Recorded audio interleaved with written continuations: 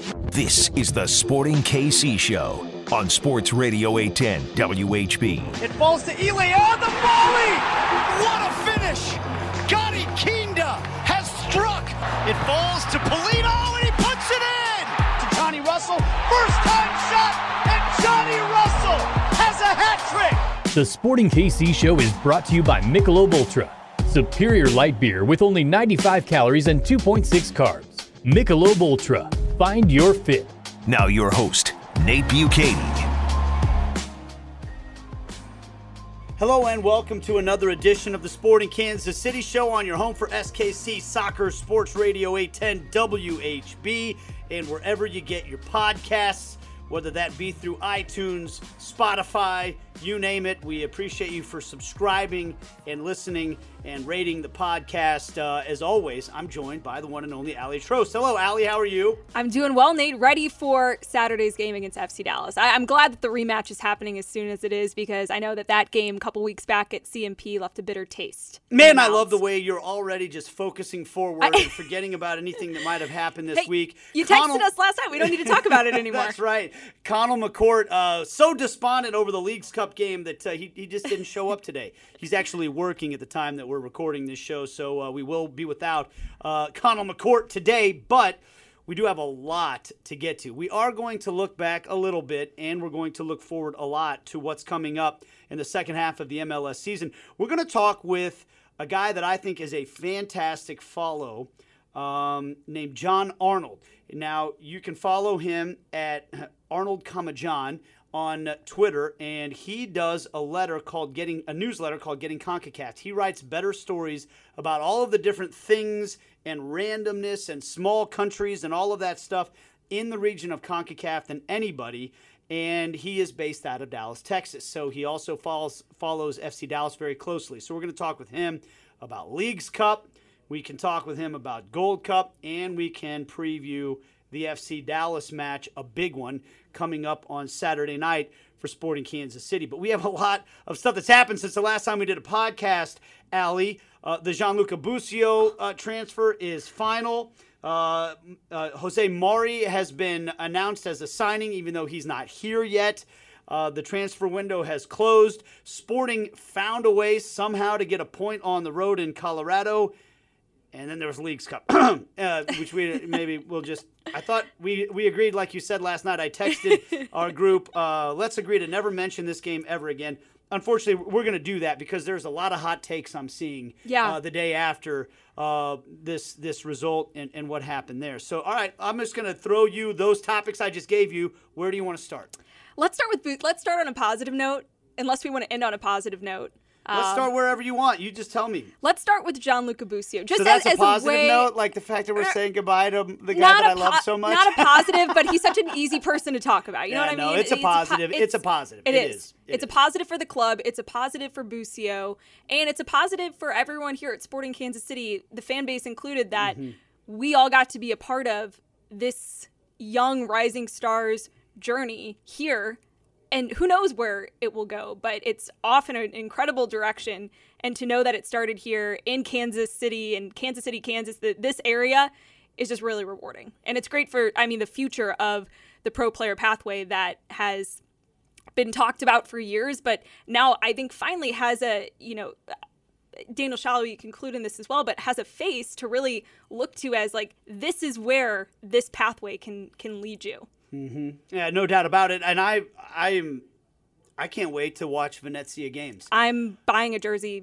I just need their jerseys are awesome, by the way. Their kits are kick-ass.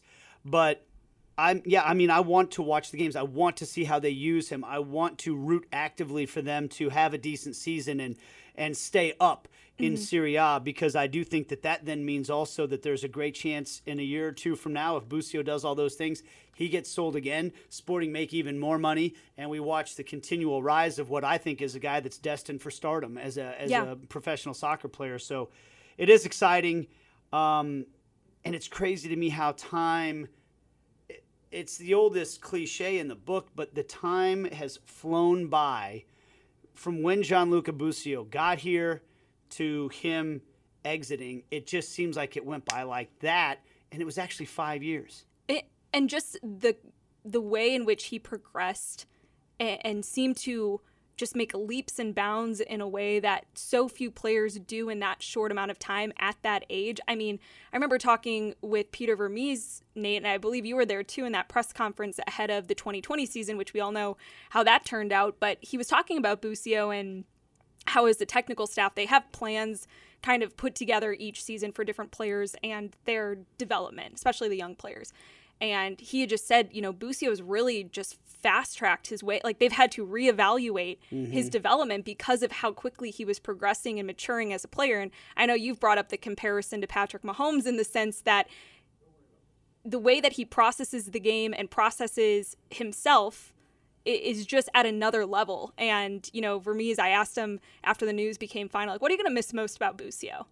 All of this like other stuff aside, and, maybe even just the on the field stuff aside, what are you going to miss about having him around? He just said, he's someone who never complained, never questioned Vermees, even when he put him in 6 different positions on the field, and, said a lot of players could benefit from approaching their career the way that Busio did. And it's obviously paid off for him. I mean, you could argue that his versatility and what he put on display with Sporting in this final, half season that he spent here is a big reason why he became even more appealing to some of these clubs, because he's such a jack of all trades. There's going to be a theme, I guess, on the show today, and part of that theme for me is going to be the relationship that Peter Vermees has with his players and doing right by the players. We're going to play a soundbite from him from after last night's Leagues Cup game against León, in which he talked about that a little bit.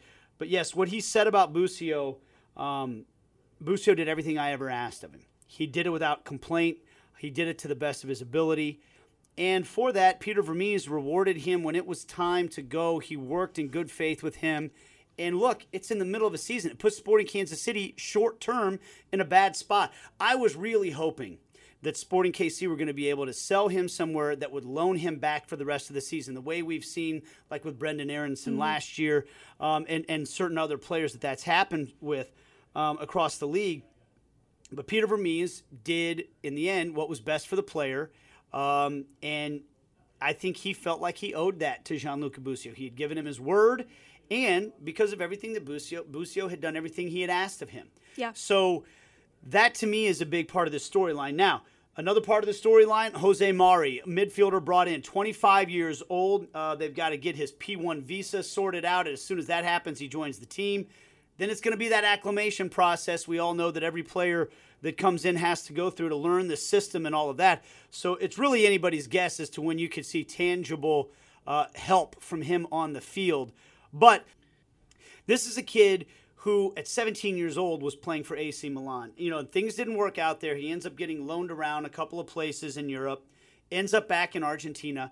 That's not where he wanted to stay. And so I think that this is another one of those examples of more and more players like this realizing that Major League Soccer can be a great proving ground if you're trying to get yourself to Europe, back to Europe, or just make a whole lot of money in a league that's really good that will pay you on time and all of that.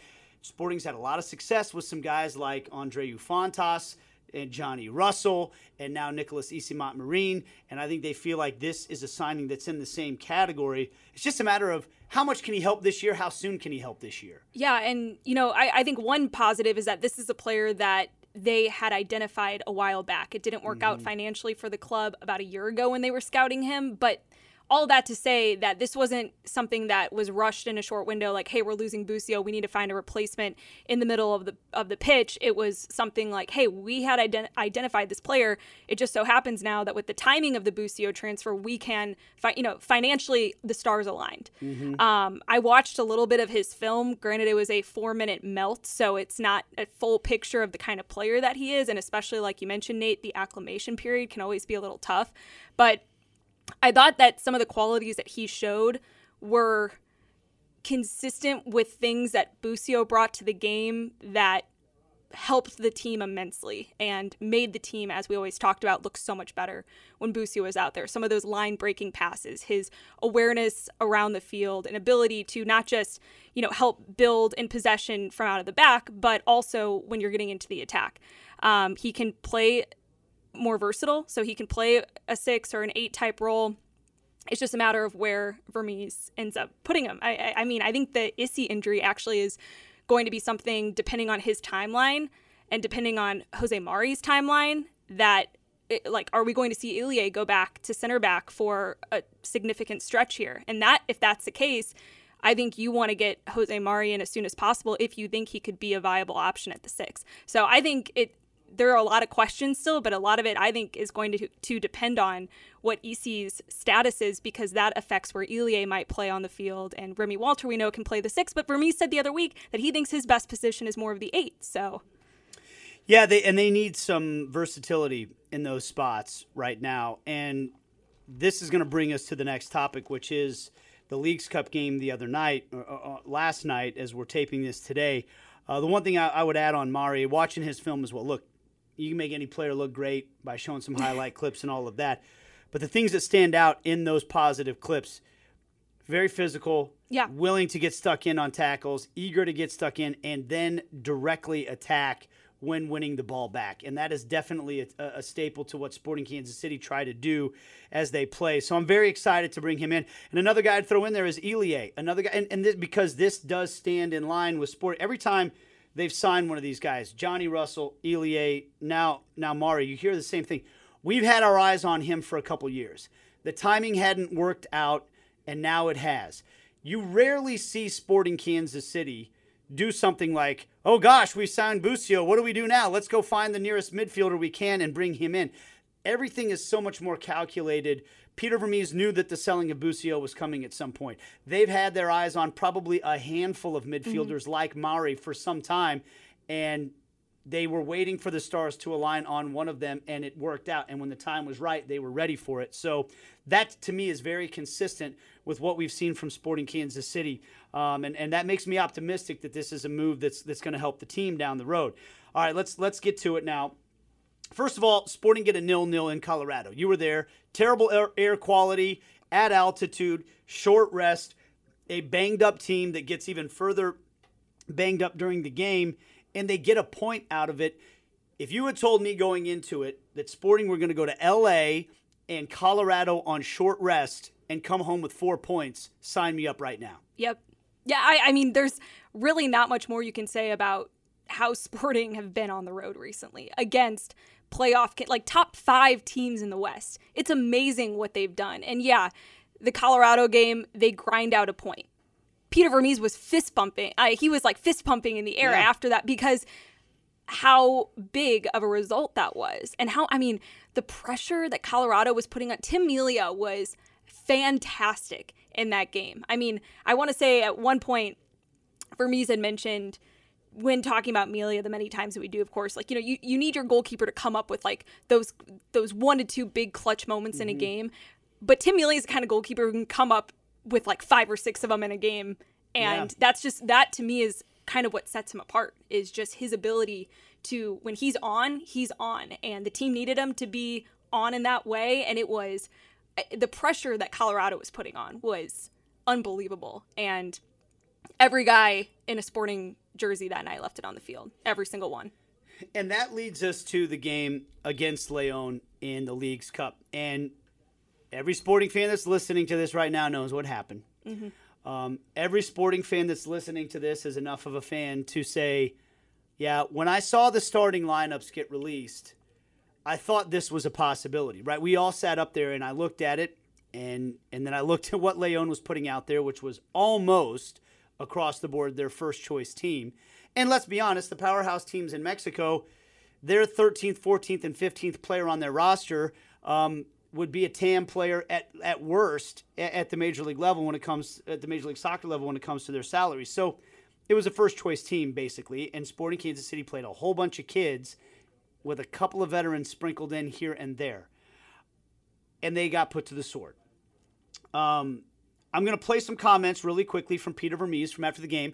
I really enjoyed listening to you guys on my drive home last night in traffic on the final whistle talking about all of this.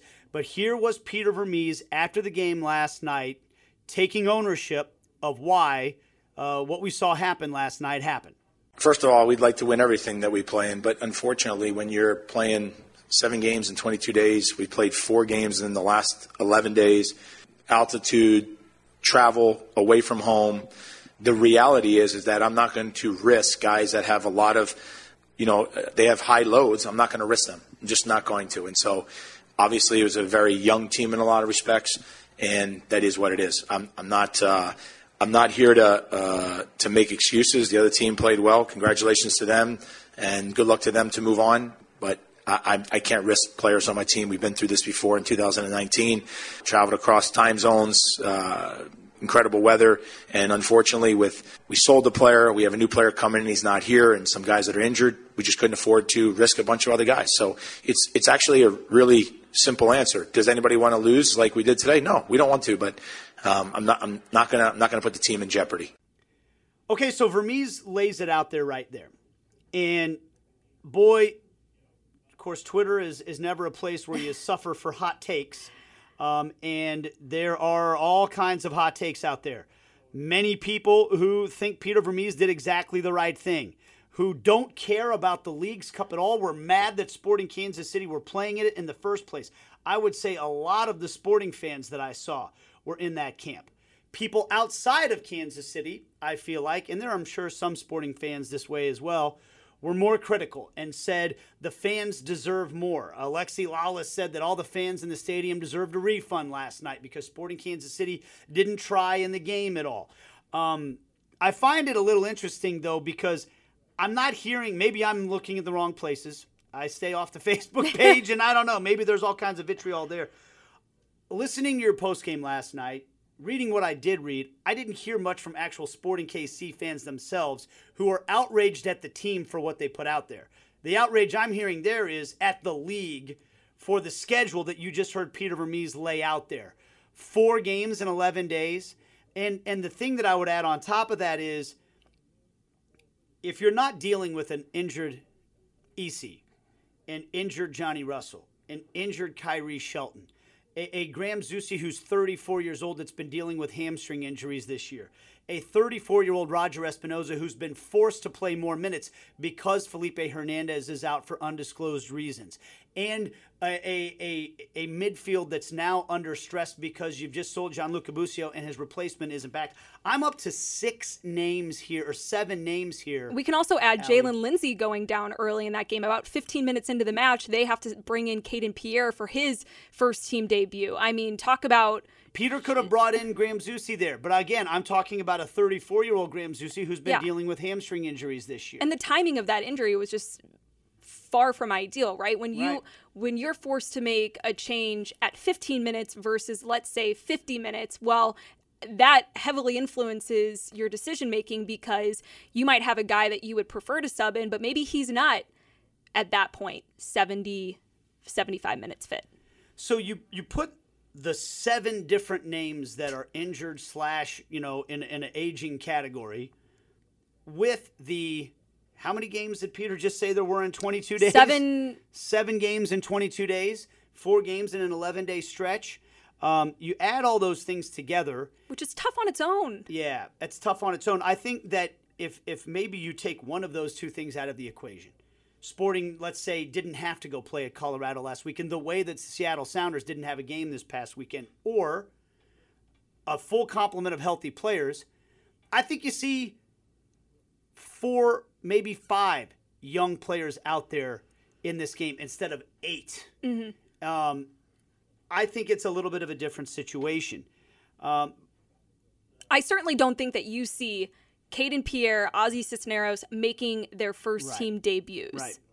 And so, look, if the league is, in my opinion, if the league wants to be upset with Sporting Kansas City over their treatment of this competition, they need to put their teams in a better possible opportunity to compete in a competition like this. You are putting them in a terrible situation. And we have to add in the context. Peter Vermes talked about it himself. We who lived through 2018, the only year in the past, 11 years now, that Sporting KC have failed to make the playoffs was because they were decimated by playing in another international competition like this. You know Peter Vermes remembers that. You know that doesn't sit well with him because he wants his team to be in competition and in the playoffs every single year. He takes an extreme amount of pride in the fact that his team is always a factor. Yep. And they weren't one year because of that. And he was not going to put his team that's in first place in the West in that position.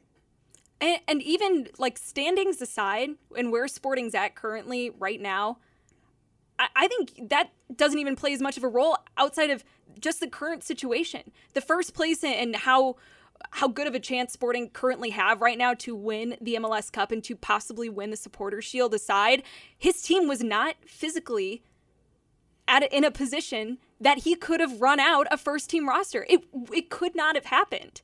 And even if, and Chad Reynolds brought up this point last night, do you go maybe 75% in this game and against FC Dallas and then risk losing both? I mean, which could still happen even if you go with the first choice team in Dallas, but you give yourself a better chance. Yeah.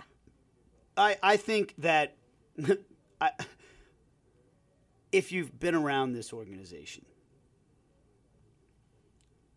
the idea that Peter Vermees does not play to win is almost comical, right? Like, if anything, if there's been a complaint by some Sporting fans over the years, it's been, man, Peter tries to win everything. And look at where it gets us sometimes. And that's what happened in 2018. And so, to me, if you don't think that was hard on Peter Vermees to put that lineup out there in a competition where they had a chance to win something, I think you've misunderstood the man in a horrible way. So I think we can and I think most Sporting Kansas City fans get that. I think what you're seeing is the backlash from people on the outside that want to see this competition mean a little bit more. I'd love to see this competition mean more, but you can't put your team in a situation like that. And you need some help from the league. That's what I mean. I'm sorry, the league put them in a horrible situation. There was and I mean, not to mention, I can provide the context and speak to the travel because I was there. I was in Colorado. The air quality was terrible. The altitude is always bad. They were already on short rest, switching time zones twice that week, flying back from a huge game against LAFC, switching time zones, getting back at 4 a.m, then having to turn around, get ready to go on the road again to Colorado. You're still switching time zones. You get back. Our flight got delayed getting out of Colorado because of some of the weather. So then instead of getting back around 1:30, you get back around 2:30. And then by the time you get home and in bed, it's like 3 a.m. And then you turn around and it's not a typical midweek game. It's on a Tuesday instead of a Wednesday. One day, how much of a difference does that make? Well, when you're up against so many games in such a short amount of time, those extra days do count. And so it's just the grind of already having a congested schedule, but then when you factor in having to travel across time zones, these late night flights, getting back, it's just, they were in an impossible position, in my opinion. And about the whole refunding fans, Peter Vermees didn't want to win. He does want to win. It just wasn't about winning last night. It's about winning in the bigger picture of the season. If Sporting Kansas City go on to win the Supporters Shield or finish first place in the West and make a deep run in the playoffs, this game will be very quickly forgotten by the Sporting KC fan base. If Sporting KC were to have won that game last night against León and make it to the semifinals or even the finals, and by the way, go ahead and look at the schedule for Seattle the rest of the season now. They're going to have a midweek game every single week the rest of the year, except for the international breaks, basically, if they make it to the finals of this Leagues Cup. If Sporting Kansas City were to make a run in Leagues Cup and not win the thing, and then their regular season spirals, the Leagues Cup will be remembered forever. Yeah. By Sporting fans. Because ask Sporting fans what they remember about CONCACAF Champions League. You just listed off the travel schedule. Aly, we went from Albuquerque, New Mexico to Toluca, Mexico, straight to Los Angeles FC for the season opener and played everybody and played a really close game that everybody at the time said these are the two best teams in the West, LAFC and Sporting Kansas City. Then we flew down to Panama and the team never recovered the rest of the year, and the season was a disaster. And so that CONCACAF Champions League will never be forgotten. And so that's the thing I would say. Yeah. One other point I wanted to make before we break quickly, and we're going to talk to to Jon Arnold about all this. I sent a text message to Aly last night. And I told him, and this might sound corny to some people, but I don't care. I thanked him for setting an example that I could talk to my children about after the game. Because sometimes in your life, you are asked to do things for your job that are unpleasant or even unfair, that you don't want to do, that put you in a bad spot, that might even make you look bad in front of your peers. Mm-hmm. A true professional still goes out and does his or her best effort and puts it on display and tries to help those around him or her despite those circumstances.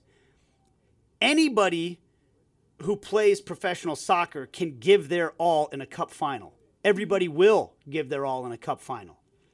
But on a hot, muggy, midweek day, when you as a distinguished professional who's played at a very high level for your entire career are all of a sudden surrounded by kids who haven't ever been in this situation and quite frankly probably aren't ready for this situation, he played all 90 minutes, and he played all 90 minutes. He was putting in crunching tackles by the end of the game. He was arguing with the referee. I don't remember a single time where his body language to his younger teammates indicated, God, you guys, get on my level. He never showed that he was disgusted with his teammates or let down by them. Because imagine what that would do to an Ozzy Cisneros or a Caden Pierre if the veteran Ilie's out there like, come on, man. Yeah. And he never gave that off. And I talked to my kids about that last night. I said, that is what a teammate is. That is what a professional is. And players get all the plaudits when things go well.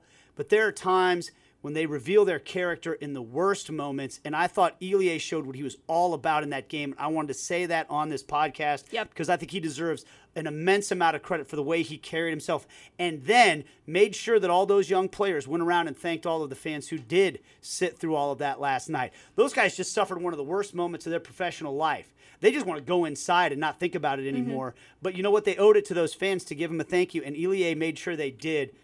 Ilie is a leader. I'm glad you texted him because, like, you said it perfectly. When things don't go well, some of those praiseworthy moments or performances go unnoticed, and I don't think what Ilie did last night should go unnoticed because it is just, last night was, I think, perfectly summed up the kind of person that he is and what he means to Sporting in the locker room, on the field, and what people don't see on a day-to-day basis, he put on display last night, and that is a kind of leadership and a humility that not a lot of people, players, but people in general have.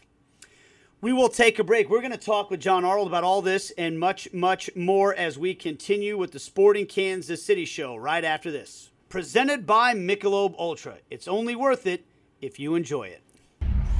You're listening to the Sporting KC show on Sports Radio 810 WHB. And we're back on the Sporting Kansas City show presented by Michelob Ultra. It's only worth it if you enjoy it. As promised, now we are joined on the phone by a terrific follow on Twitter and a man whose newsletter I would recommend you subscribe to as well. His name is Jon Arnold. You can follow him on Twitter at Arnold, John, and that is Jon. Jon, thanks for joining us. How are you, man? All good. Thanks for having me, guys. Hey, so I wanted to tell a quick story because our listeners know this. I was, as a play-by-play guy, treated to like a dream opportunity to go out to Fox and call a couple of lower-level Gold Cup games, less prominent type games as a bit of a tryout to see if I could start doing some more games for Fox. So it was a great opportunity for me, and I was really excited about it. And I was trying to all of a sudden prepare like crazy for Guadeloupe versus Suriname, which is two countries that I'd never heard of one of them, and the other one isn't even really a country. And then the two teams were already eliminated from competition by the time the game rolled around. And here I was with this huge opportunity in front of me, trying to do whatever I could to find good, compelling storylines for this game. And I had already subscribed because I heard you do a podcast with Grant Wall last year, I think it was. And so I'd already subscribed to your newsletter. And I mean, this was like a godsend to me on the morning of the match. I get your newsletter, and it's an entire article about the country of Suriname and how they've got a military dictator who didn't allow dual nationals, and the head coach was never allowed to play for his own national team because he'd gone over to the Netherlands, and the next thing you know, he's pleading to this dictator to let him allow these dual nationals to play, and every player on the roster, you got these guys that 31-year-old Kelvin Leerdam had never been allowed to play for his own national team before this. I mean, it was a tremendous article, and it was everything I needed to deliver a decent story. I can't thank you enough, man, because I had read some stuff here and there, but it's hard to find articles about it. You had quotes and everything, so thank you. Just on a personal level, you do tremendous work with all that CONCACAF stuff, a region that's really hard to find news on a lot of times. No, and that's part of the reason I started the project. You know, I've been kind of, I think, paying more attention to a lot of people to the region for a while now, but it's precisely because of how fascinating and interesting those stories are, and how infrequently they get told, that I wanted to sort of start getting CONCACAF last year, and left my full-time staff job at Goal to do that and some other projects. So, last year was an interesting one as far as soccer goes, but, now we're playing games again, which is exciting, and we can it makes sense to tell those stories like those of Suriname. And look, like, you call up a lot of these guys, and sometimes they're quite excited to tell that story because they do feel like there's a lack of interest, but their stories do matter. They're playing at full international tournaments at the top level. Guys like you are calling them on national TV. So, I'm glad it served you for sure. But those are the stories that I try and tell. And you just, when you start telling those stories, you get people in the DMs or in the email telling you even wilder stories. So hopefully those will be coming out soon here. It'll be busy with qualification, and the focus will be kind of on 8 teams. But once Nations League gets going, the Women's Nations League gets started, there's all these stories of triumph, of tragedy, of all sorts of things. And I guess, like, it's easy to forget that exists in our region. So, those are the things that I look for, is kind of the story behind. It's easy, I think, to be cynical about, like, a Gold Cup or CONCACAF League or even Leagues Cup, as we might get into, but so many times there's more under the surface, and it really can mean a lot to some of the participants. So, appreciate you guys shouting it out, and also glad it helped you out, Nate. So let's just go ahead and dive into it then, because we spent the last segment of our show dissecting the 6-1 loss that Sporting suffered against Lyon, and the lineups controversy and all that. What is your take on Leagues Cup just in general? I'll just give the floor to you. How do you feel about this competition? I think it will be really fascinating and really important. I don't think it's there right now. In ways it can be fun. The game that followed that SKC match that I'm sure most of your listeners were cued in on, the Sounders beating Tigres, was a lot of fun. I think, like, Orlando City, Santos Laguna could be really fascinating with Oscar Pareja, kind of a guy who always goes for it and has something to prove against Mexican teams after his sort of quick and unsuccessful stint with Club Tijuana. So, there are some narratives there, and like I said, there's some stories you can tell. There's some players in the tournament that are worth following. Right now, I think, like, whatever it wants to be or whatever people want it to be, that's fine. If Peter Vermees wants to say, I don't care. I'm going to play these kids, and if they win, great. And if we lose 6-1, that's fine. Like, we're more focused on the league. That's totally his right, but I think it's also, a team's right if they want to say, no, we're going to go for this. We're going to try and lift the trophy. I think the Leagues Cup was super hamstrung by the pandemic because both leagues have big aspirations for this. And we talk so much, I do a lot of, honestly, Nate, like, radio interviews like this where people are like, what's going on? Are the leagues going to merge? When's it going to happen? When is it going to be the Super League? And I think that sort of misses the vision that the leagues have specifically for how they'll work together in the future. In a way, I think Leagues Cup is the merger. Right now, it's not exciting. People aren't in on it. Teams are playing bad rosters and getting thumped 6-1. But I wouldn't be surprised if in 5 years we're talking about a totally different competition. Now, the same one, but, with an expanded format, with more teams taking part, with those potential rivalry narratives. Seattle Tigres, they played once in CONCACAF Champions League. Now they played in Leagues Cup. Both times the Sounders have gotten the better of them. That's going to be something to watch going forward. If those teams play again in a couple of years, there's going to be more on the line than there were this time around. That stuff takes time, right? So I definitely could see it blossoming into something where managers are going to say, ooh, even though we have 3 games in 7 days, we got to take this seriously. What am I going to do? How am I going to make this work? But I think it's totally fair to say it's not at that stage yet, and why should people tune in right now? You kind of have to give people a reason to tune in. And right now, I don't know that that's happened, but I think a lot of it is down to the timing, and a lot of it is down to the fact that momentum was sort of abruptly stopped by the pandemic, halting global travel, making it unsafe to do a lot of the things that we were used to doing in 2019. So I think, I guess my opinion is I give it some grace, and I think in the future it's going to be quite exciting.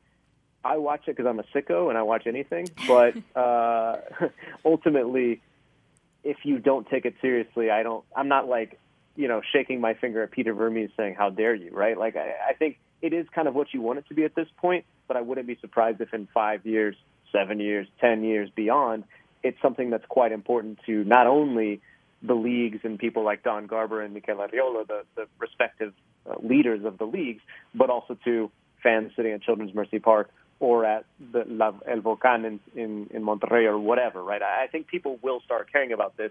It's just going to take time and for the leagues to kind of make it make sense for managers to care about, fans to care about, et cetera. So I think we're getting there, but if you don't care about it now, that's fine. Well, and I think something that's interesting is, there's a lot of people online criticizing Peter Vermes and accusing him of not caring, which anyone who knows Peter or is involved with outside of the organization, in the organization, has followed sport in Kansas City, knows very, very well that he cares about competitions. But the reality of their current situation with a congested schedule, which, tends to happen anytime, even if it's Open Cup, whatever the additional competition is. Yeah, but this is at a different level. We're talking about 7 games in 22 days, right? Yeah, and that's, I guess my question is how much of a responsibility is it there from Major League Soccer? Because in order to take the competition seriously, you have to feel like you're in a position to compete at that level. And I don't think that Vermes or Sporting felt that they were in a position from a health standpoint and from a scheduling standpoint to compete in the way that they would have maybe otherwise wanted to. Yeah, no, I think and even the Sounders for advancing, in some ways, it creates more headaches for them, right? Right. Now Brian Schmetzer has to figure out, well, we've got a postponed MLS game we've got to make up during an international break. The Sounders have sent, both Roldan brothers will probably play for different countries, which is fascinating on its own, right? But there's 2 guys that are missing. Okay, if there's South American qualifiers, Ruiz Diaz is missing, he's got to figure that out, right? So in a way, it does create more headaches to advance, and the league, I think, is going to do what it can to kind of make this something that teams want to take part in and want to be in. And I think it'll make a lot more kind of sense, again, when it's broader, when there's more teams. But this year with the backloading of the schedule, which looked really smart, and now question mark, I guess, as we all kind of cope with whatever Delta variant is and those kind of questions. I'm not sure where else you squeeze in Leagues Cup, but I do feel like the higher-ups in the leagues that I've spoken with the club presidents, et cetera, they wanted to get the ball rolling again on Leagues Cup because they knew in 2020 it was supposed to be this big kind of triumphant, expanded second year, and then it didn't happen. I think they know if we lose that momentum even more for not doing it this year, then what do we do? But I think it's totally fair to say, no, the schedule didn't work out for Sporting Kansas City. It might not work out for some Mexican teams. Tigres did rest players last night that didn't travel. I'd say 4 or 5 of their best players, if you want to put it like that. So, there are times where it doesn't work for everyone or for certain teams.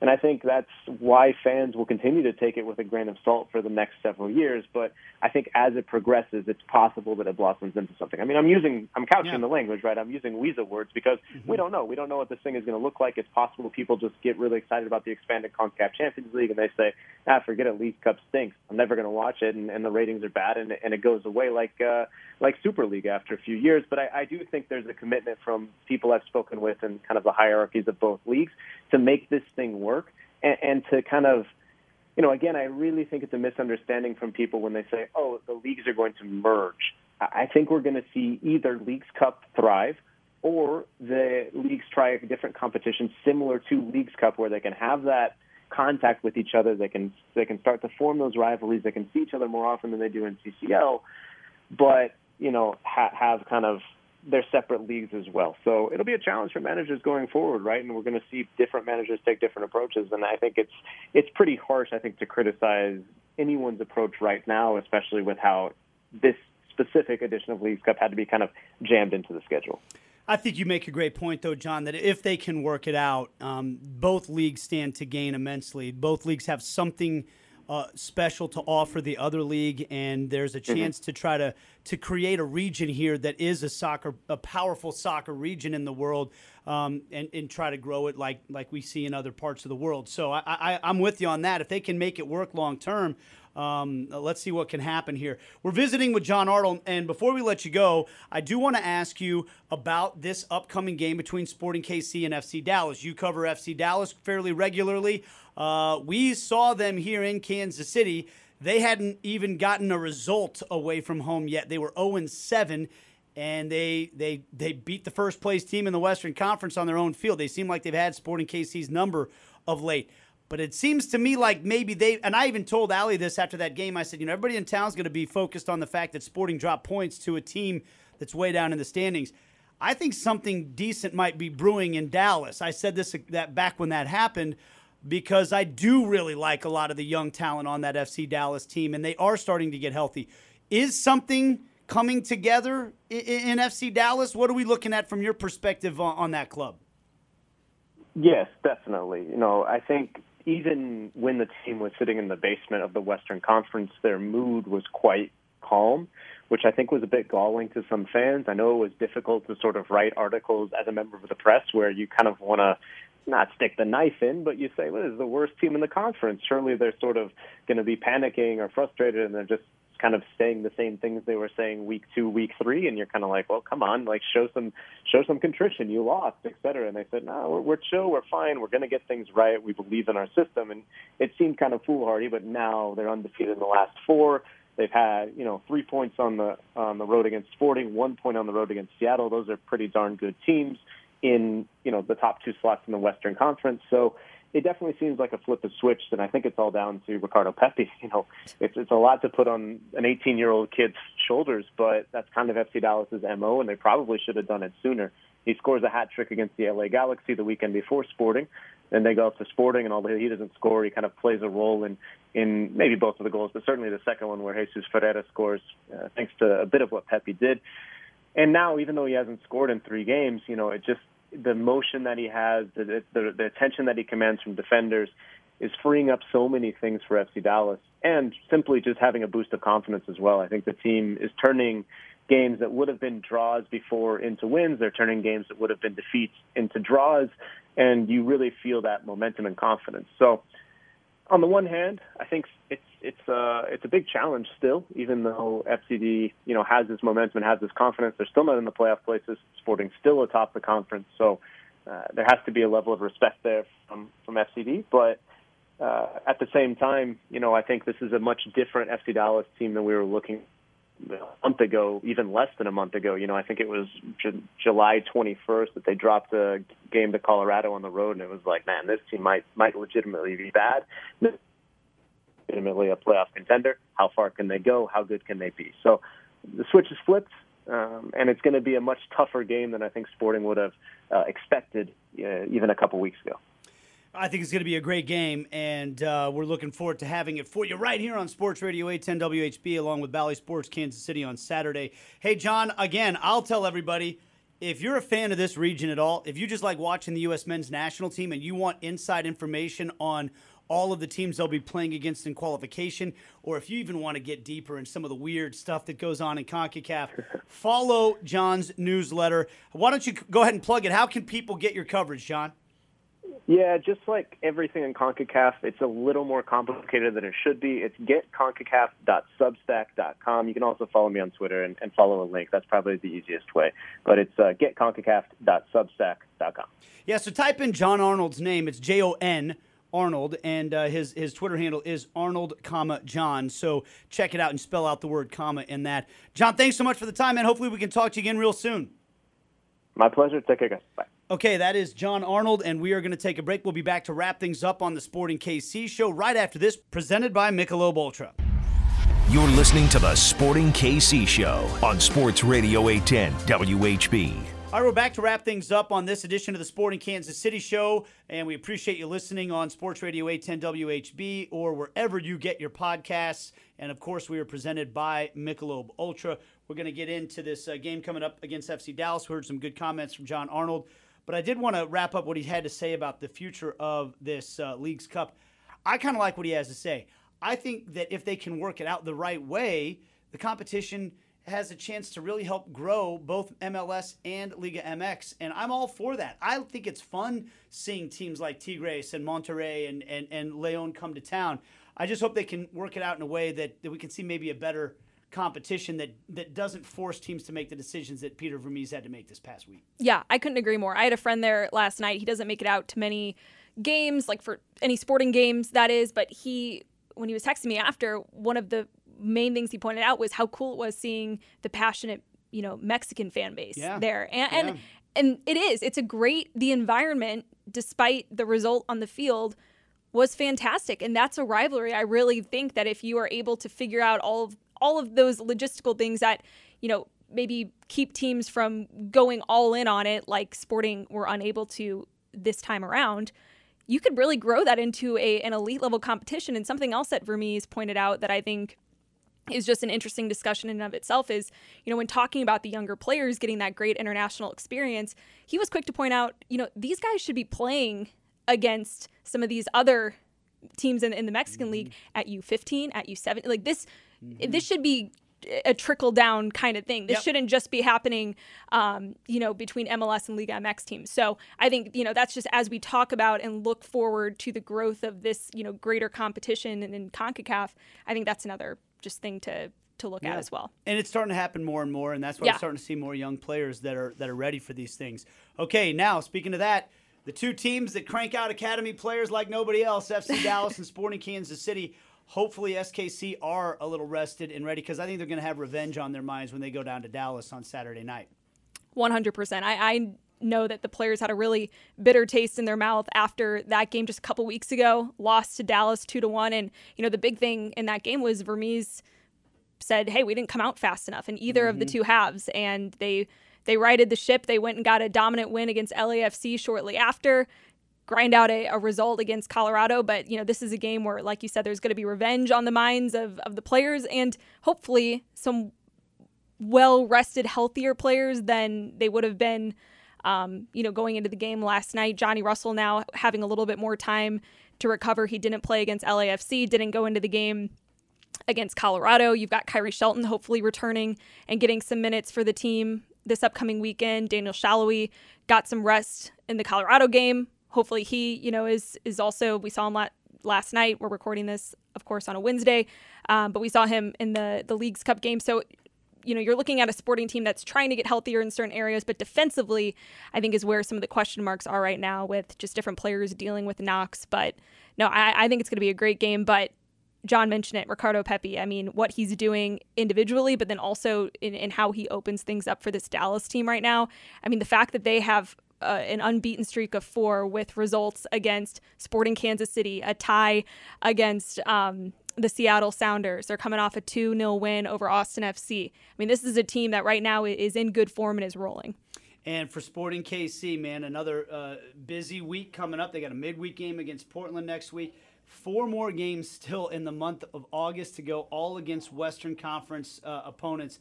FC Dallas, Portland, Minnesota, and Colorado, all coming up. The game on Saturday at FC Dallas, 7:30. And, of course, we'll have pregame on Bally Sports Kansas City starting at 7.